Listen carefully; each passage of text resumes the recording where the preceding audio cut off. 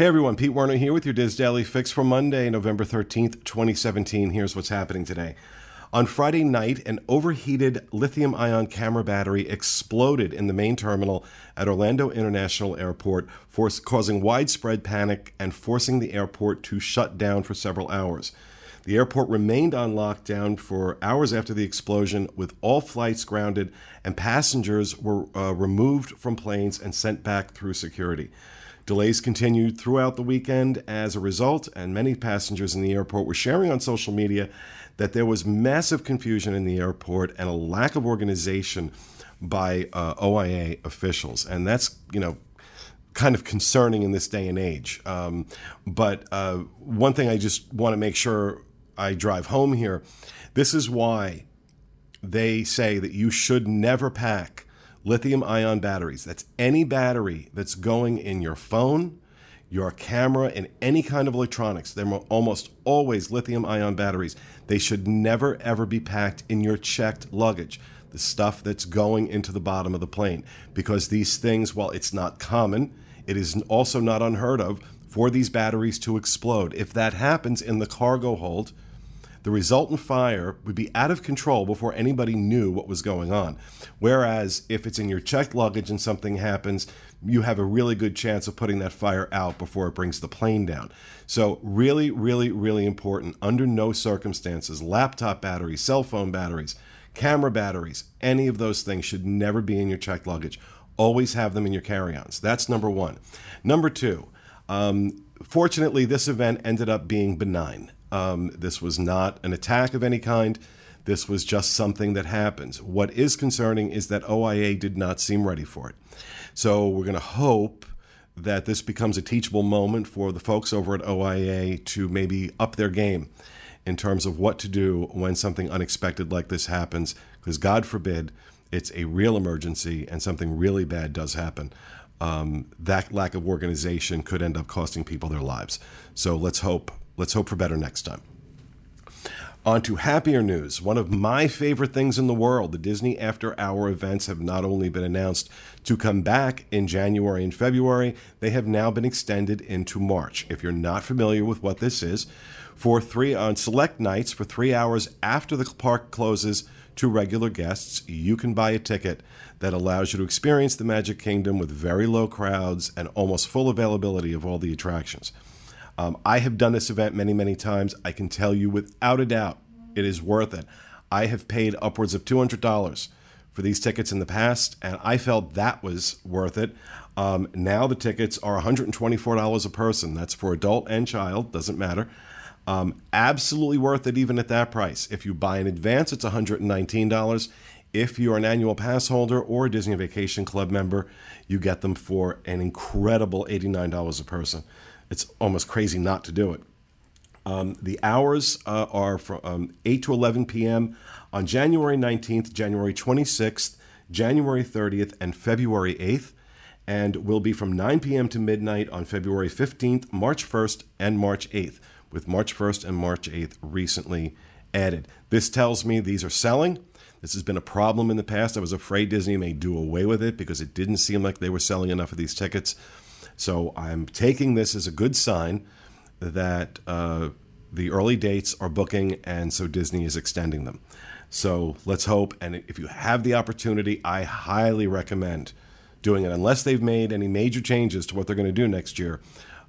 This is absolutely worth it. So, but stay tuned. We'll definitely check this out in January and let you know what we think. Finally, in the news today, some internal emails between managers at SeaWorld after the release of the Blackfish documentary were admitted into evidence in court in a lawsuit being brought by shareholders against the company. The shareholders are alleging that SeaWorld knew of the impact that Blackfish was having on their bottom line before they made that information available to investors. These emails definitely shed a light. There's nothing scandalous, but they definitely shed a light on the frustration that SeaWorld management was having in the weeks and months after Blackfish. So you have things like, the impact of our detractors has found its way to caterings, which is because of the number of celebrities that have that canceled planned appearances at various SeaWorld events after Blackfish. You have one manager saying, "God, we look like idiots," which they did. You also have emails outlining how they were trying to impact a poll on the Orlando Sentinel website, giving other people instructions on, voting no, and if you do this, you can vote no multiple times, and in an effort to make SeaWorld look better. So just kind of shows the frustration, but this just kind of adds to the already long list of embarrassing revelations of how SeaWorld handled things after the Blackfish documentary. And it's sad. It's sad to me because I think SeaWorld's a great place, and I don't think they deserve this. But, a lot of damage was done by Blackfish. An awful lot of damage was done as a result of the way they handled it in the aftermath, too. So that's it for the news. Let's go ahead and talk about some of the things that you'll find on the Diz today. Brandon Morocco has his article. One of our contributors, Brandon Morocco, has his articles, Disneyland versus the Magic Kingdom, Main Street, USA, where he compares Main Street, USA and Disneyland to the one here in Orlando, but I guess you already figured that out. Also, Genevieve Roberts has an article, Conquering the Kitchen Sink at Beaches and Cream. If you're not familiar with the kitchen sink over at the Beach Club, Beaches and Cream, it is this massive dump of ice cream and Oreos and candy, and it is amazing, but it's also like 11 million calories. Always fun to watch it get served. I've done it. I've had it once. Certainly didn't finish it, but it's a really cool thing. So Genevieve shares her experience conquering the kitchen sink. Check those articles out and many more over on the Diz at wdwinfo.com. Trending on dizboards.com today on our theme parks attractions and strategies forum is a thread entitled, Here's Why I Loved Our Memory Maker Purchase. The poster, Pharaoh, shares a fun series of photos that were captured by a PhotoPass photographer during their Disney vacation. A lot of people showing some love to the PhotoPass photographers in this thread and explaining why they thought Memory Maker was worth it. And I agree. I think Memory Maker is awesome. So head over to dizboards.com, the theme parks attractions and strategies forum, to check that out.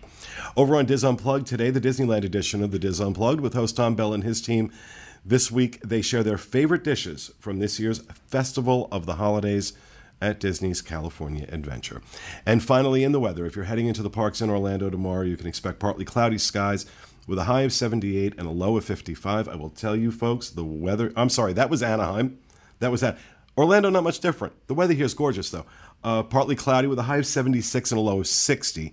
Anaheim, partly cloudy with a high of 78 and a low of 55. But it is beautiful, beautiful time of the year to be here in Orlando if you're coming down for the holidays. So that is everything I have here, and I don't know what the hell ending this is I'm doing, but you can find links to all these stories. I just do so many shows, I get confused. I forget what I'm doing. You can find links to all these stories and more on our Daily Fix main page at wdwinfo.com/dailyfix. That'll do it for me today. Join us again tomorrow for the next installment of the Diz Daily Fix. Have a great week, everybody.